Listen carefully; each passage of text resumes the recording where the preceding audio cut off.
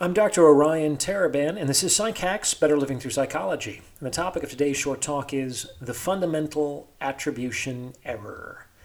The fundamental attribution error is a very important bias shared by almost all human beings. That's why psychologists have termed it the fundamental, or the most basic and universal, attribution error, or form of bias, that they've observed in people across cultures. Consequently, it's important to understand what it is because it's almost certainly operating in your life to some capacity and probably to your detriment. Now, before I explain this error, please remember to like this episode and subscribe to the channel. It takes less than a second, costs you nothing, and it's how you can support me in my mission to deliver free, high-quality content to the world. Thanks for your help.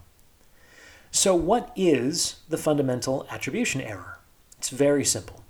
It's basically that I evaluate my successes characterologically and my failures contextually, but that I evaluate other people's failures characterologically and their successes contextually.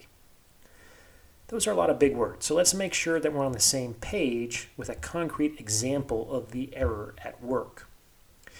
If I show up on time, it's because I'm somebody who values punctuality. But if I'm late, it's because I was stuck in traffic. On the other hand, if somebody else shows up on time, it's because it's their job. But if they show up late, it's because they're disrespectful. Make sense? Do you see how this might create all kinds of nastiness in interpersonal relationships? In the fundamental attribution error, we're basically giving ourselves the benefit of the doubt and throwing other people under the bus. We also tend to rob others of their good qualities and think inappropriately highly of ourselves. Now, it seems like this is the default mode of evaluation, which is why it's fundamental according to psychologists. So we don't necessarily have to beat ourselves up about it if we recognize this tendency in ourselves. But we can also work to overcome this bias. It's not easy, but it's possible. If you're interested, the best way to overcome this bias as a mental discipline is to consciously reverse the attribution.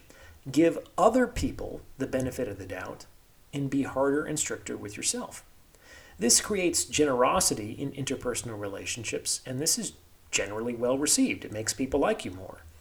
And by being harder and stricter with yourself, you give yourself the opportunity to grow and develop as a person. With the right attitude, you can see your failings as an opportunity for growth over which you have some measure of control and responsibility. These failings become your growing edge. And in this way, by consciously reversing the bias, you're constantly given fuel for your own self-improvement. And how is that not to your benefit? Something to keep in mind. What do you think? Remember to like, comment, and subscribe for the algorithm, and see the About tab for more information on donations, consultations, and sponsorship opportunities. Thanks for listening.